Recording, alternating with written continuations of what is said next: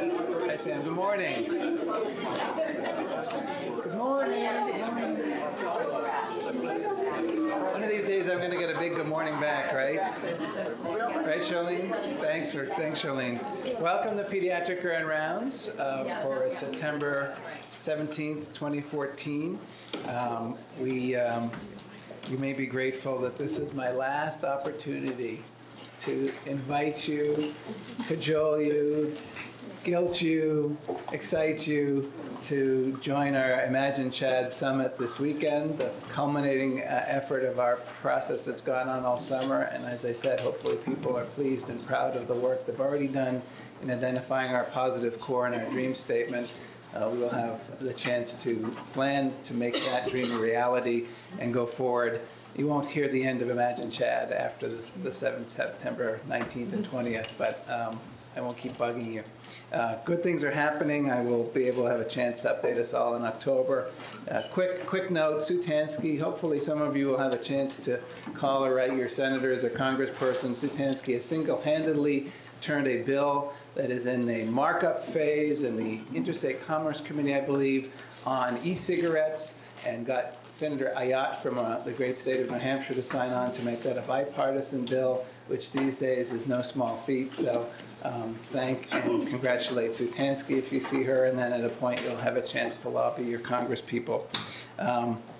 We're continuing our exciting beginning of the year September Grand Rounds with visiting speakers and sort of non-traditional biomedical topics.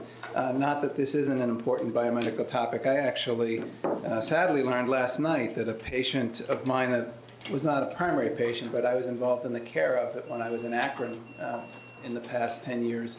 A young woman who became an intensive care nursery nurse actually lost her battle with anorexia nervosa at a young age, 24 years old.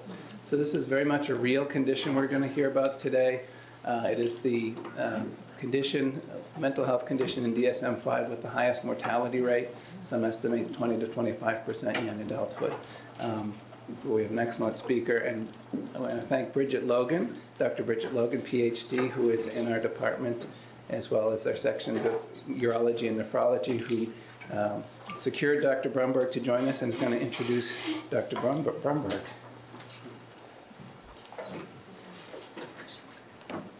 Good morning. Delighted to have Dr. Joan Jacobs Brumberg visiting with us today. She comes to us from Cornell University, where she's Professor Emeritus. She's been teaching at Cornell since 1977. She's had unique appointments teaching history, human development, and women's studies. Fascinating combination, I think. Her research and writing has been primarily about women and girls. She has awards from the National Endowment for Humanities, the Rockefeller Foundation, and the Guggenheim Foundation. Two of her most wonderful books, one is called The Body Project, which she'll be speaking about at Dartmouth College this afternoon at 4. That's how I came to know Joan. This book came out in 1997 and is my most favorite book. And I wrote to Joan and asked if she was doing any speaking engagements and might she come here. So that book is most wonderful, and if you're able to get to the college today at 4, it's going to be a wonderful talk. Today she'll be speaking about Fasting Girls, which is a history of anorexia nervosa. This book has won 4 interdisciplinary awards. Both The Body Project and Fasting Girls are widely used in college courses in women's studies, in medical anthropology classes, and in American studies. Joan has also been a McDowell Fellow in Petersburg, New Hampshire. She has 2 granddaughters, and we're really glad to have her here today.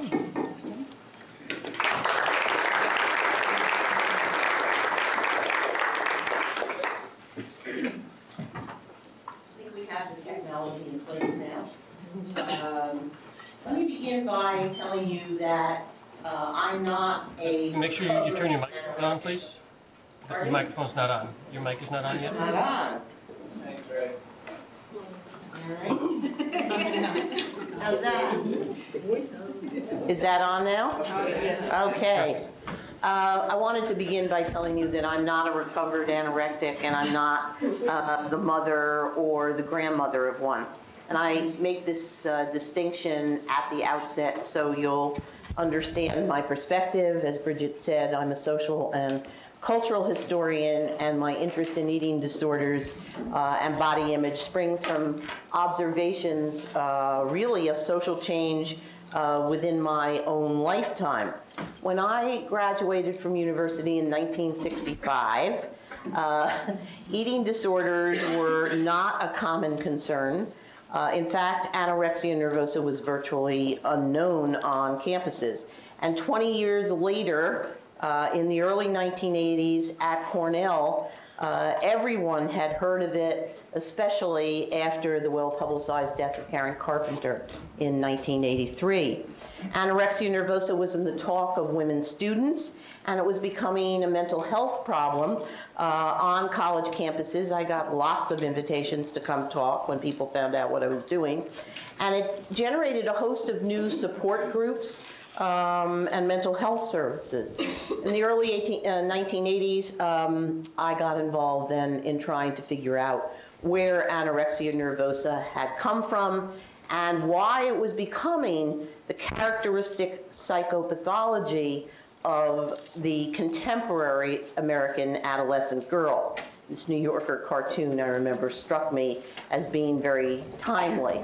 The daughter is assuming that the starving people that she's seeing on television have anorexia nervosa. The father is saying, no, that's not it. Now, in the 21st century, eating disorders are still with us.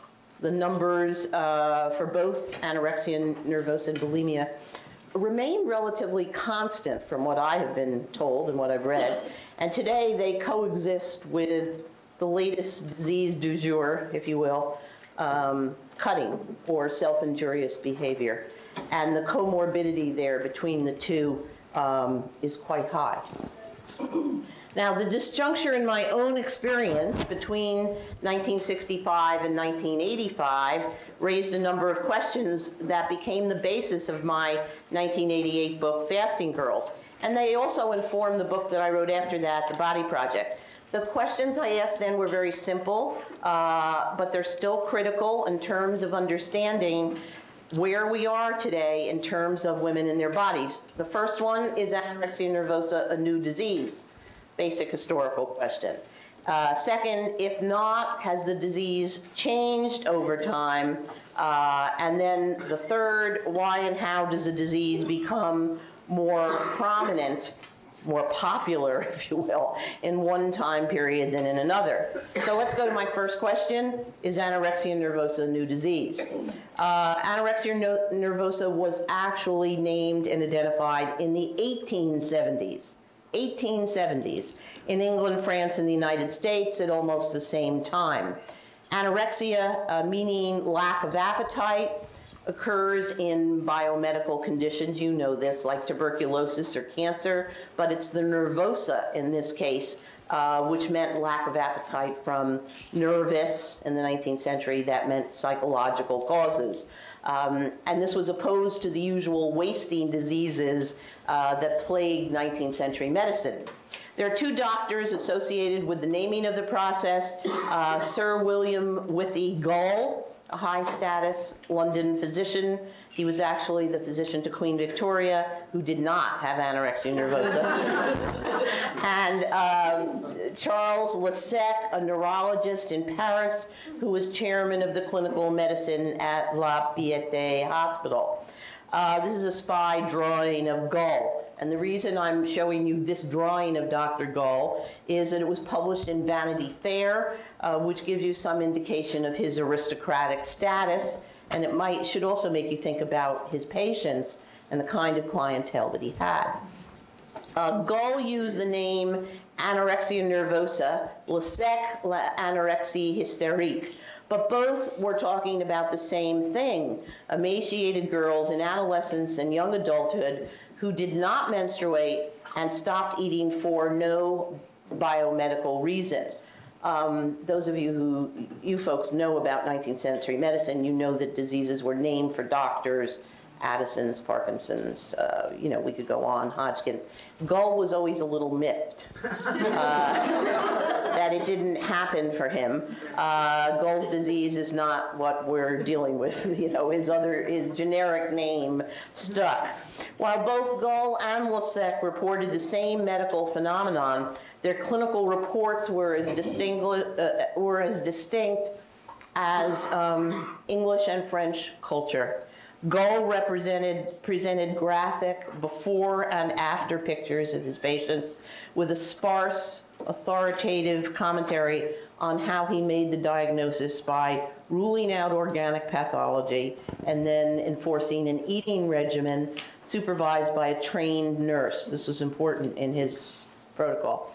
There was almost no discussion of what the patient said or about why she could not eat. In other words, Gull gave his adolescent patients very little voice.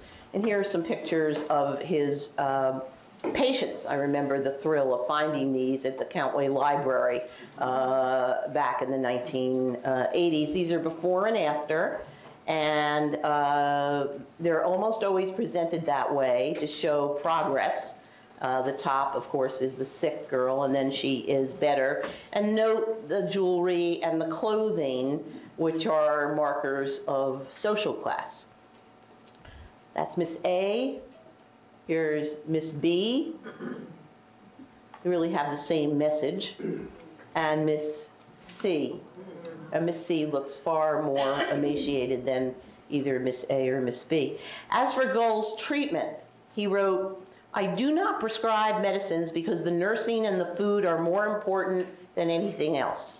Dressed in heavy clothing, with warm bed rest, including a hot water bottle pressed along the spine, these emaciated young English women received a nourishing but extremely bland, meatless diet, small bits of food every 2 hours." Gull's clinical response was rooted in the idea that the physician should never pander to the patient's unhappiness over being forced to eat, or her parents' desire either to avoid a big scene. In some cases, he thought the best way to achieve the moral authority that a cure required was to just take the girl out of her home, separate her from her home environment, which he called the parentectomy. And this was done in some cases. Many girls were sent on, expensive trips to the south of France or the Isle of Wight. And here are some more cases from Gull's repertoire. This is an 1888 case, again, the before and the after. She looks quite young, given the breast development. And this is where this young woman was treated, in the Rachel ward at London Hospital, named because it was an all-girls ward. This was a device for force feeding, usually in an asylum. No IVs. And this is another way of force feeding. The patient is not a woman, it's a male, but it was very difficult for me to find a picture like this. And I show you this because this is the kind of environment that most middle class and upper class people preferred for their daughters if they did develop this mysterious condition. They wanted to send them to small, home-like cottage hospitals. This one is in England. It was the scene of the first reported death from anorexia nervosa in 1888. Remember, people avoided hospitals. They thought hospitals were place for the drunk, the despised, the degraded.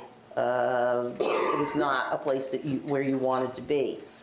And this 5'4" Bristol schoolgirl weighed 49 pounds at the time of her death. First published picture of a death from anorexia nervosa. Doctors attributed the death, listen to this, to the mother's intervention, establishing a pattern of mother blaming that some say still persists in the clinical literature. That's up to you, those of you who are familiar with that. Often the notion is that it's the mother has the problem as well as the girl. Now back to Charles Lasek. Lasek, as opposed to Gull, was much more interested in the psychological dynamics of the anorectic's food refusal than in the battle for moral authority. The French clinical literature relied more on photography, and Lasek was more interested in the family.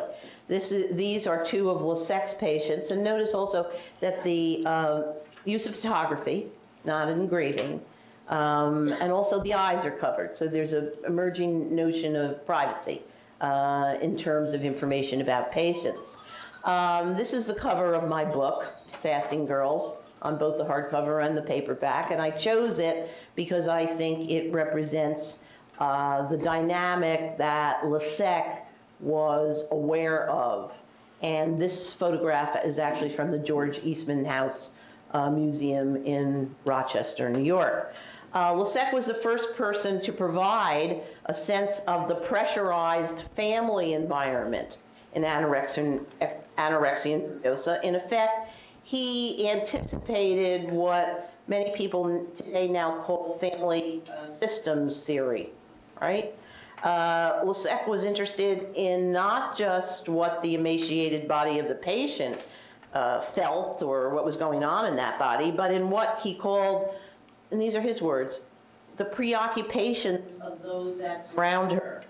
The two, he explained, are intimately connected, and we should acquire an erroneous idea of the disease by confining ourselves to an examination of the patient. For Lasek, like Salvatore Minuchin, who would be a contemporary equivalent in a way, the family and the daughter all had anorexia nervosa. Everybody has it. Through savvy watching and listening, Lasek also suggested that food refusal between a daughter and her parents constituted a form of emotional conflict. So he's a Frenchman, he's much more concerned about what's going on at the table. Lasek was very smart about describing the offering and the refusal that characterized the anorectic family, the pushing of food, the begging of the child to eat as a form of love, usually between mothers and daughters. Now, what I want to do now is just go on and show you some visual images of mothers and daughters, images that show young women languishing and in a kind of a state of melancholia. A mother at a bedside of a wasting girl. Wasting diseases were so prevalent and critical at this time that the doctor's first task was to determine the source of the emaciation. In general, 19th century physicians concentrated on the problem of differential diagnosis, how to tell one disease from another, and on the reduction of the physical symptoms. Not much attention was paid to the psychology of anorexia nervosa or the question of the patient's motivation. And at one point, William Withey Gull explained in a paper that he wrote and gave at a medical meeting that the disorder was what he called a morbid perversity of the adolescent girl. Others called it a hysteria for the junior miss. So before Freud, the meaning of not eating was not explored, and few questions were asked about feelings. A cure was accomplished, it was thought, when the patient gained weight and added flesh. Now, in my book, Fasting Girls, I tried to penetrate the emotional world of girls like this in the 19th century. What was the anorectic thinking in the 19th century? Why did girls restrict their food in a world before modern media influences? Everybody was blaming this on modern media. So I was trying to figure out, well, if you have the disease before that, then what's going on and what might be their mindset? I believe that Victorian anorectics used the appetite as a voice. Food and eating were loaded with negative meanings, especially for girls of the middle and upper classes, which is exactly where anorexia nervosa was born and also, by and large, remains. Food and eating were problematic for girls of privilege because they symbolized sexuality and lack of self-restraint. Control of the body and its processes and fluids were important to the Victorian woman. Some in diaries and letters indicate that they did not like to admit that they defecated or urinated. And they would boast that the calls of nature happened to them but a few times a week. Many young women, more of this kind of languishing imagery, many young women wanted to be pure and live an ascetic life without any of the appetites of the flesh. And many were vegetarians because meat was a hot food associated with carnality and sexuality.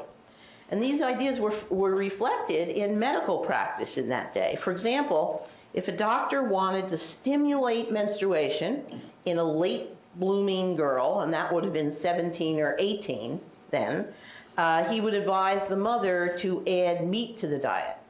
Conversely, when a young woman seemed to be precociously interested in boys, or a bit too forward or a little tardy, the mother was advised to take away meat as a device for tamping down her sexuality. And my students have made a lot of very funny observations about how we could use vegetarianism today as a social control. Okay.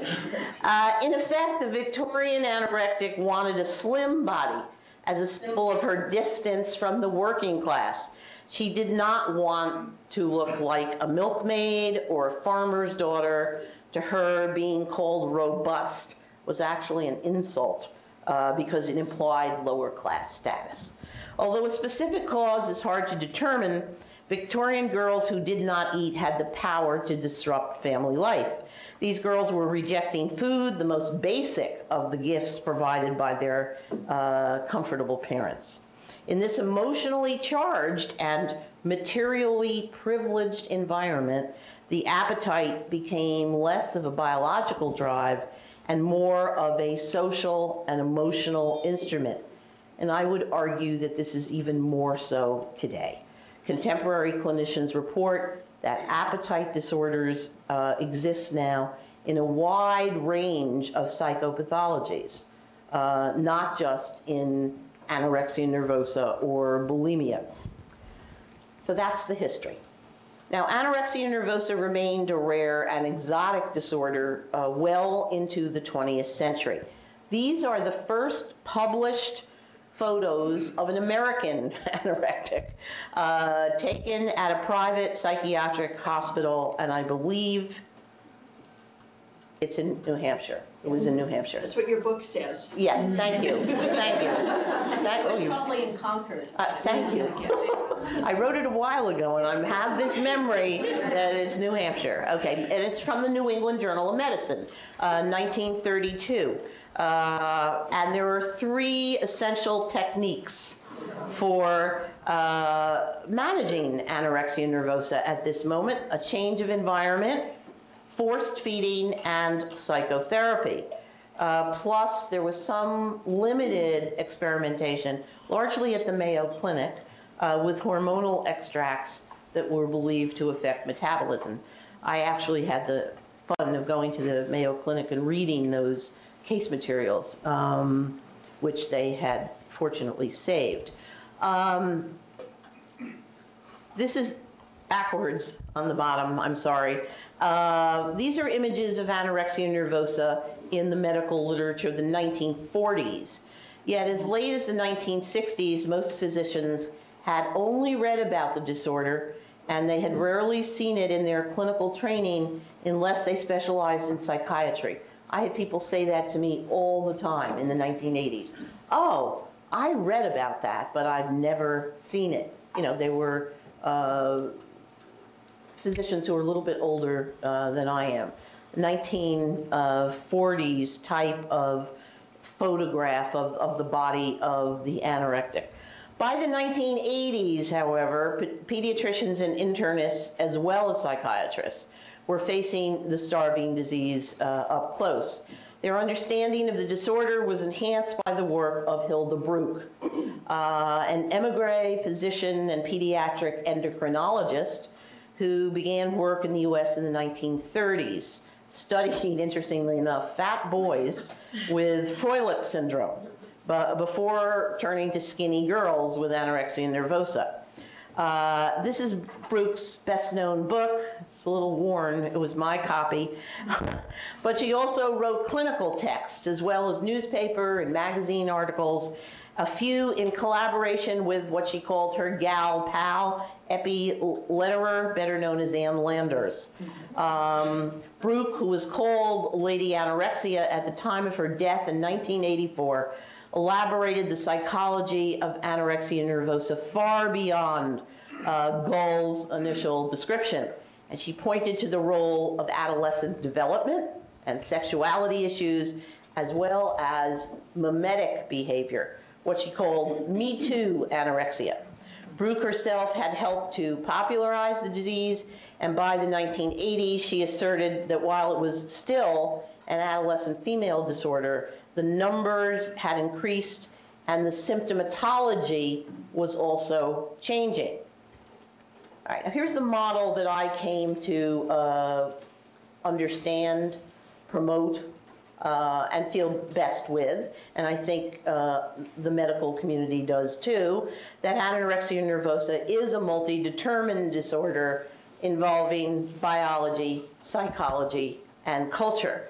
I felt a need to articulate this to large groups of people in the humanities who were quite willing to posit the idea that the whole thing was just socially constructed. They had never dealt with the medicine of this situation. These are all intertwined, biology, psychology, and culture. I'm not a social scientist or a clinician, so I've kept my focus on the cultural piece as we move to my second question, which was, has the experience of anorexia nervosa changed over time? So in other words, it's identified long ago, but has it changed? And the answer really is yes, the experience has changed. First, there are differences in the language of presentation. In the 19th century, the Victorian anorectic presented somatic symptoms, not psychological ones. Typically, she said, I can't eat because it hurts. Today, the formula statement is, I don't need to eat. I'm too fat. Or I don't need to eat. I'm well. I can do my sport. The modern anorectic generally displays a morbid preoccupation with her weight and a dread of fatness. And she usually maintains that her eating is not unusual. In fact, it may not be that unusual in this culture in which we live. You know, she maintains that her running, her biking, her aerobics, Pilates, spinning, Zumba, hours spent in motion are all proof of her good health. Some of you may know this mentality as body dysmorphia, right? This brings us naturally to a second important difference, and that is the addition of ritualistic exercise to the symptom picture. Today's anorectic is not only restricting food and calories, she's expending enormous amounts of energy deliberately burning calories in forms of physical activity that were not a part of the experience of women a century ago. Just think about it. I mean, if we just go back I would say 75 years here in Hanover, what would people have thought of young women running around in spandex, day and night? It's really a remarkable change. Now, I have to point out that there is a hyperactivity piece. In the early cases, there were girls who would do somersaults in bed all night, or some who walked incessantly through the streets of London. So there does, for me, that seems to signal that there's some kind of biomedicine going on here, something that's contributing to this hyperactivity, but then again, it's the culture that allows it to flourish. Today, frenetic or ritualistic exercise is often socially sanctioned, and we're unclear, if not ambivalent, as a people about how to respond to people with exercise addiction. How much is really healthy? This means that contemporary women with anorexia nervosa are likely to be sicker and more compromised physically than those in the past. In fact, when I compared the admissions weights in anorexia nervosa cases at the Mayo Clinic in the 1930s with the 1980s, I found this to be absolutely true. Despite all our knowledge and information about eating disorders, the 1980s patients were more emaciated and more troubled than those in the 1930s. And this is probably the result of two things. The exercise factor, burning more calories, the weight is lower, and I would say our increased tolerance for thinness. I used to call this, when I started doing this, the Callista Flockhart factor. I don't know what to call it today. Angelina Jolie, Kate Middleton, who's the Lindsay Lohan? I don't know. It's more bulimic. More bulimic. Okay.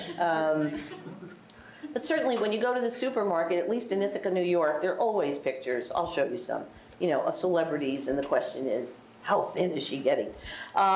Here are 3 images that speak to where we are as a culture about this kind of thing. How thin is too thin? When, this was a billboard in California. Okay, now, this looks like a different thing entirely, right? And it is. And let me explain why I'm showing this. The third change in the symptomatology, okay, I've told you about 2 others. The third change in the symptomatology is the introduction of bulimia. And since the 1980s, an increasing number of patients appear to mix bulimia with anorexia nervosa. Historically, there is no evidence of a binge-purge syndrome until it begins to creep in the 1920s. A fact that set me to thinking about the social and material circumstances of life for Victorian young women and what it was that made bulimia unlikely a century ago. So thus this picture of Victorian girls singing together to get you thinking about sociability versus privacy. These girls may have had a shared bed as well as a shared song sheet. The degree of privacy needed to support secret binging and purging was not generally available to them. They were deeply enmeshed in a single-sex world with more communal activity than we experience today. Hair care, sewing, singing, cooking, intergenerational mother, aunt, niece, very, very communal. Now, in terms of hygiene, this was the characteristic commode of the late 19th century. And chamber pots did not hide chronic regurgitation and its telltale signs and smells. If there was indoor plumbing, it was certainly shared with family members. And there were, few multi-bathroom homes. So in addition to this, primitive technology for disposing of vomit, The middle class kitchen, where you would get the stuff, the food, was a territory of domestic servants, and eating in the 19th century was usually around a fixed center of sociability, such as the family dinner table. So if you put these things together, it's very difficult to conceive how a Victorian girl would have acted autonomously enough to secure large amounts of food on her own and then have the time to eat it undetected. And I would add that that food was much more wholesome and wasn't as processed as the stuff that we know bulimics thrive on, which is usually high fat, high salt, and it goes down and comes up easily. It's not Bulgar, that they're, so, and then the question for me becomes, where would she have binged? At tea while she was visiting? Among the servants in the kitchen? Where did she secure the food? I would argue on historical grounds that these opportunities simply were not available to Victorian young women, and that bulimia was probably not part of the symptom repertoire of that era. Now, the characteristic binging and purging of the modern bulimic depends on personal freedom, such as your own car, bathroom, or apartment, a desocialized eating environment, grazing, lack of supervision, and the availability at almost any time of the day or night of food for purchase. And the autobiographies of former bulimics regularly mention picking up fast or prepared foods in supermarkets or convenience stores and eating alone. So in this sense, this is really the important point, the bulimic symptomatology mirrors and then tragically mimics the autonomy and opportunity of contemporary women. My review of the new symptoms makes a theoretical point. If we approach anorexia nervosa from a purely biological perspective, it is hard to explain changes in symptomatology over time. But when we take into account the heightened cultural pressure to be thin, as well as changes in the role of women, the structure of the middle-class household and the state of technology, all these things are not usually part of the biological model of disease. And we can see how the social and cultural climate prepared the ground for a new experience of anorexia nervosa. I've left this on because it says a lot, I think, about the notion of Victorian girlhood and innocence. Okay.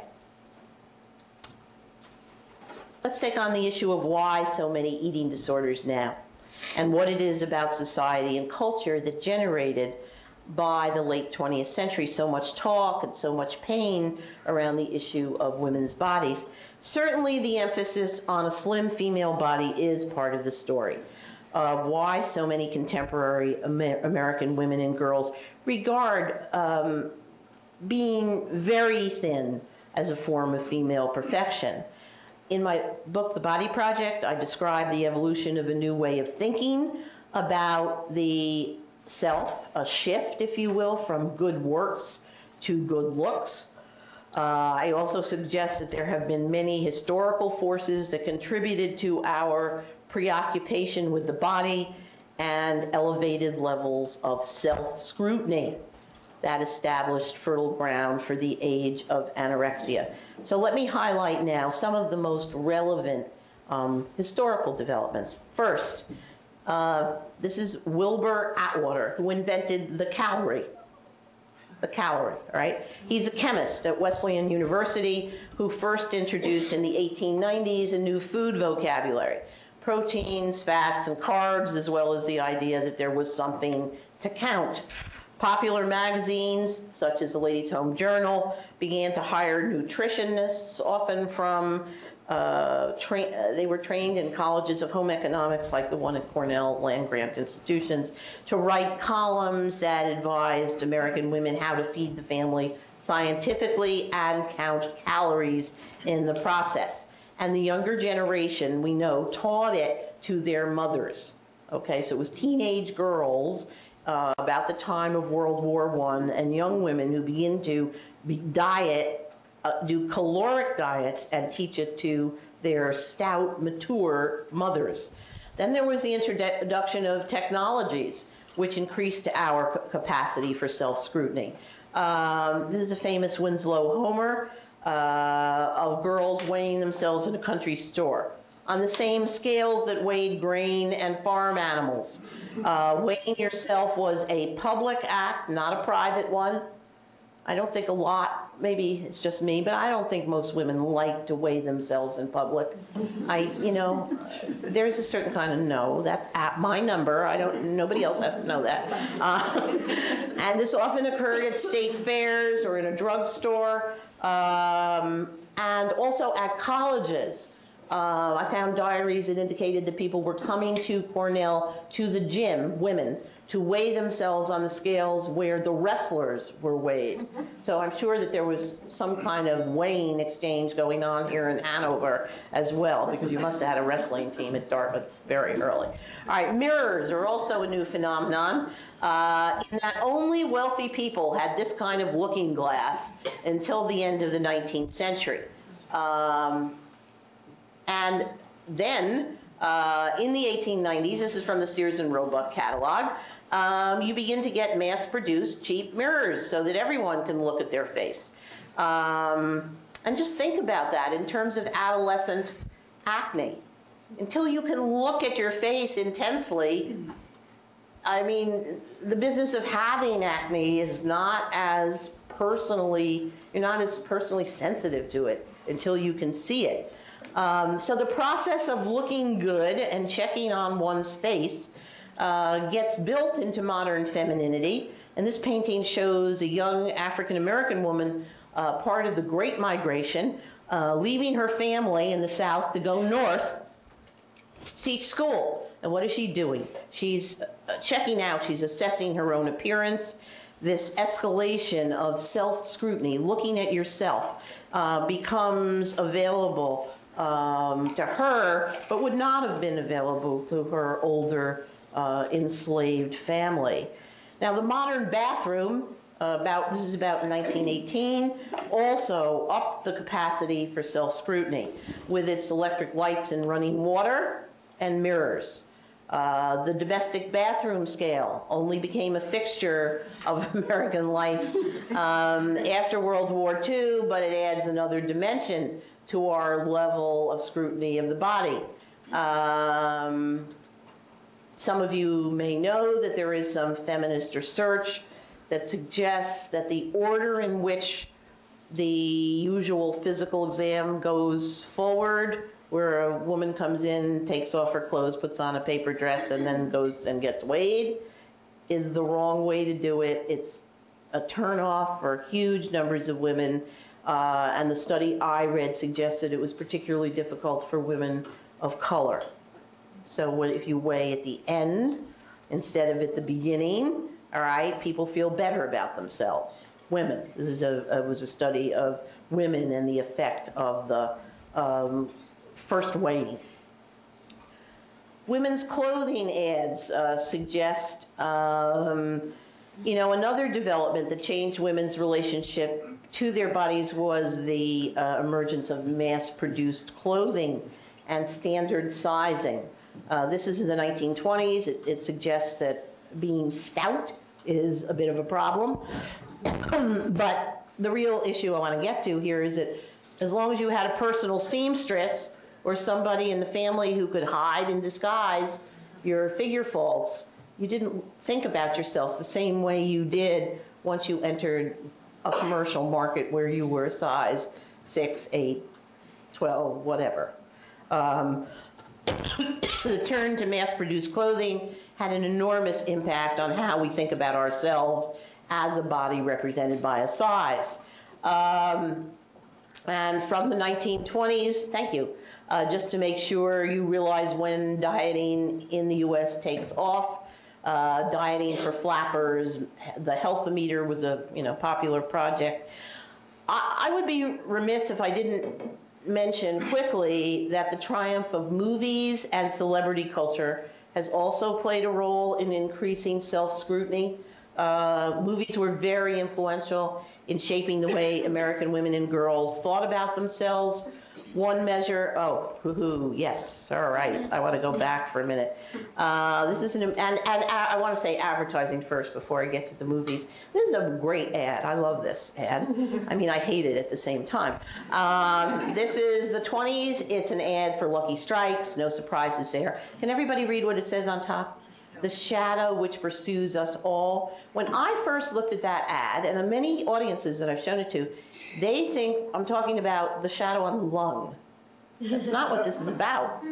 I mean, this is an ad that is suggesting the double chin is the shadow which pursues us all, and that cigarette smoking is a healthy appetite control device. Okay? Okay, so now on to the movies. Mary Pickford. And the point I want to make by showing you Mary Pickford, America's sweetheart, she made 176 films before 1920. 1 week she could be an Indian princess. 1 week she could be the daughter of the Sheikh of Araby.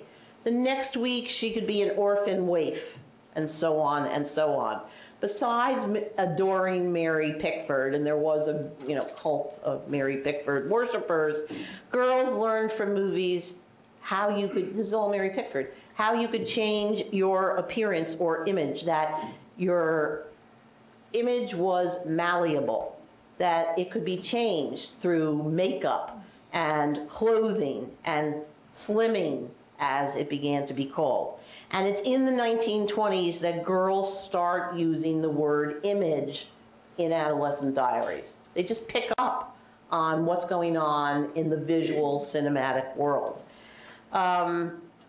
There's lots to be said about celebrity culture and how it impacts on the way we think about our bodies, but one thing is very clear. Since the 1980s, when I started this project, fashion has become increasingly revelatory, exposing, there's Mary Pickford again. Here we go. Exposing more and more flesh and requiring more emphasis on control and sculpting. The interest in the body starts very young with mimetic, imitative behaviors. This was the good Britney Spears, and so I think they thought it was okay to have her selling milk to a little one. What interests me about these little girls in these ads is that they're, in a sense, it's not that, I don't believe that they're pre-sexual totally, but before they understand eroticism, they are making erotic moves that they have seen in the culture around them. And today, beauty is defined not so much by facial characteristics as by a flat abdomen and a taut pelvis. And we're encouraged to work on perfecting specific body parts. And medicine increasingly encourages us to transform ourselves through medical interventions, namely plastic surgery. And in this country, the numbers are just staggering. And our exposure to the idea, nip and tuck, I don't know, Miami Plastic Surgeons TV show, it was lousy. It was awful. The latest data on cosmetic surgery, let me just go back, is, let me see here, 11.9 million Americans had some work last year, which was a 45% increase since 2003, but a 465% increase since 1997. And the figures on plastic surgery for the under 18 population is growing. It's important to note that scientific medicine has fueled our cult of self-scrutiny. Within the past 30 years, beauty and health imperatives have come together in our concern about obesity. Oh, wait a minute, I'm going the wrong way. And you see things like this. I mean, a public health crusade against childhood obesity. It has us on guard in all kinds of ways. This actually started, in the 1950s. just so we don't blame it on contemporary physicians. This line of clothing was sold deliberately as, for chubettes in the 50s. And, in an obesophobic environment like the United States, weight and dieting can become a difficult issue between the generations, as well as a form of rigid moralism. Many women make it the central arena in which they work out issues of self-respect, identity, and sexuality. And some women with anorexia and bulimia turn their pathology into a form of politics. Most notably on the internet, there are sites that advocate more weight loss stuff, I'm sorry, here we go, for symptoms and behaviors that are self-destructive and pathological. This is the Anna prayer. You can find this in many different locations on the internet. There are young people then who are developing a cyber self and socializing within an electronic community that transcends, their local school or community. And we really need more research on how this kind of stuff impacts on psychopathologies with young people. There are opposite kinds of websites as well. There's one that's called Proud to Be Me, which has a very healthy view and kind of really goes to town on this thing, but you all know what's happening here. I mean, this is a parody of 23rd Psalm, right? 23rd, right, okay. It's not true that anorexia nervosa and bulimia do not affect people of color. It does. And it looks as though we're going to be headed for even more precise readings of our own body flesh. Now, I want to end by saying something about the issue of treatment. Let's see where we are. This is the kind of stuff that we see, pretty regularly. This is a feminist billboard in California, actually done by some friends of mine at the University of California at Davis. Ooh. Wow. I thought I had another slide there. Okay.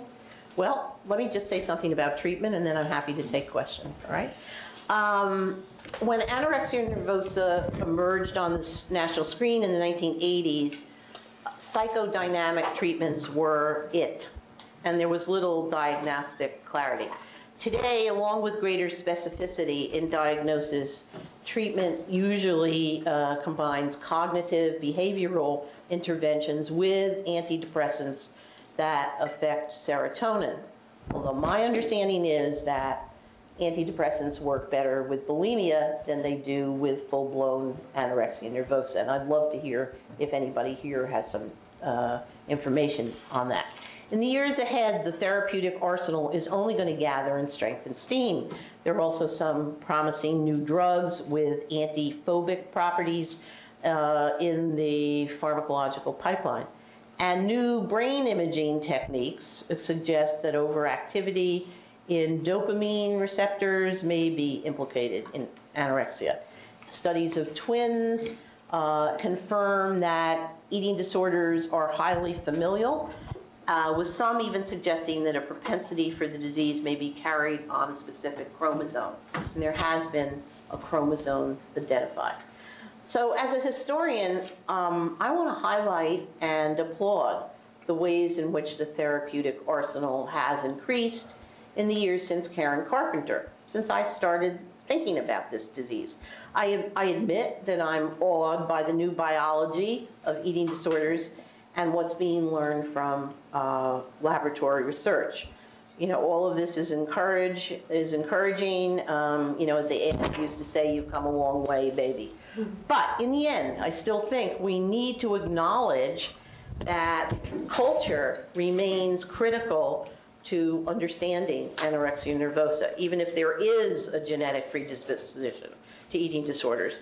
We still need to recognize that this biological predisposition is only operationalized or invoked in an environment that makes slimness, and I will add youth, a cultural ideal. And that's where and why I don't feel a great deal of optimism.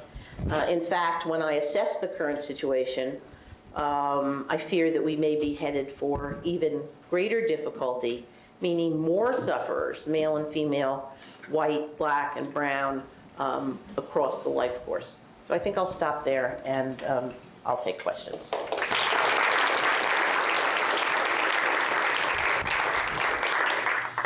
I get the first question on this topic. See the floor. Our other published author in anorexia is left the room, Dr. Herron, but I want to Yes.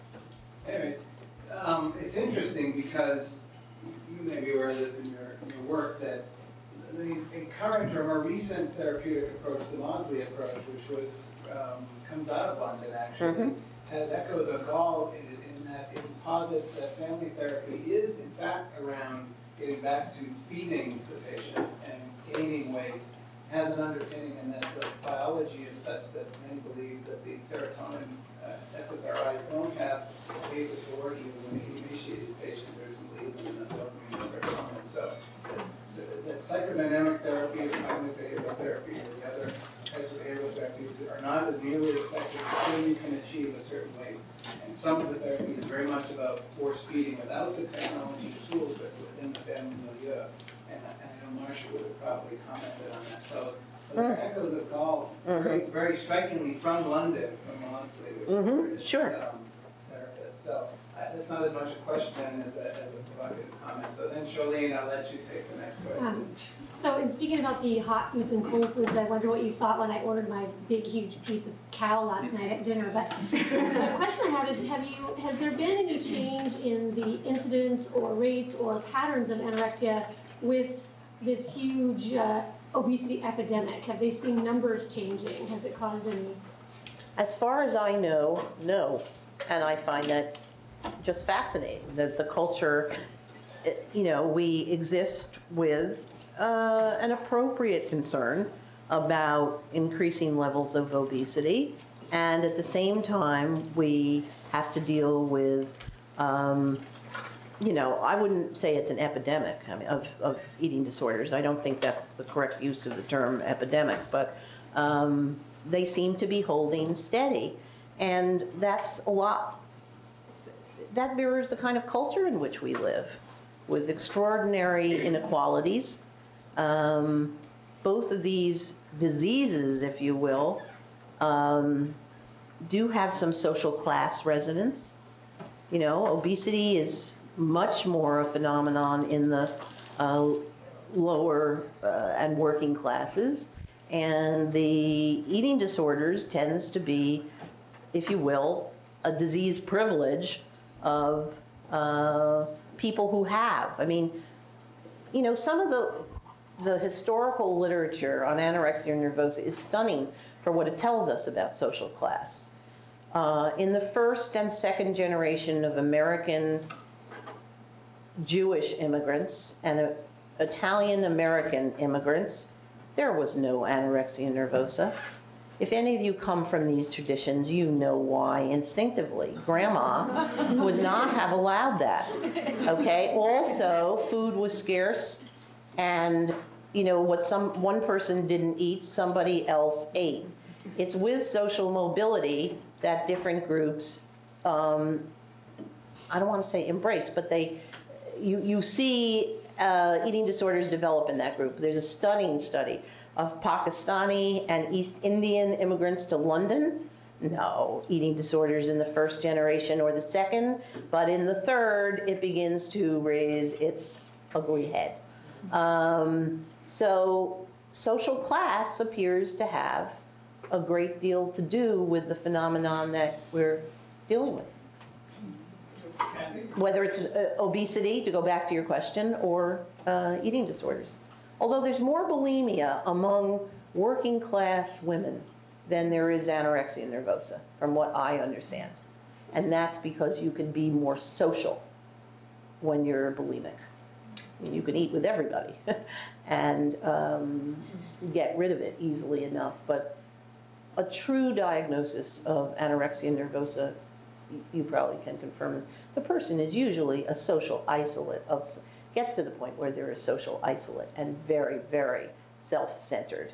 And because the fast, the diet that has no end has become the major MO. There's nothing else really going on. Joan, thank you very much for that talk. That was an amazing history. And I'm wondering if you could comment, as a historian moving forward, I, as a parent of teenage girls and as a pediatrician who does a lot of adolescent medicine, am very concerned about the influence of social media now on our children. I know my daughter will post something to Instagram and will be very upset if nobody likes her picture within the next half an hour. Yeah. And that immediate gratification and that immediate feedback that our adolescents are being challenged with right now that is very different from 100 years ago, 50 years ago, or even in my own adolescence, which wasn't that long ago, but still far enough ago, pre-internet, pre-cell phone, where everybody had it sitting in their side. So I was wondering if you could comment. Well, I think the potential for self-scrutiny, which is also public scrutiny, now is enormous. I mean, look at the issue of selfies. I gave the talk that I'm giving here at 4 o'clock, 2 places. They shall remain nameless, but one was Cornell, but this is where. I gave it in another place in upstate New York, and 3 students sent me selfies, and one of them was a nude selfie. As a faculty member of some 30-some-odd years, I have never, ever, I didn't ask for it.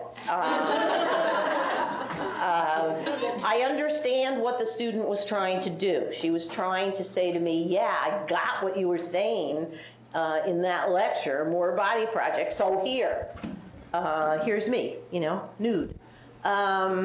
Yeah, I think your daughter's age group has the usual adolescent anxiety and preoccupation with what am I like, what's my identity, what do people think about me. I can see that in diaries going back into the 1870s.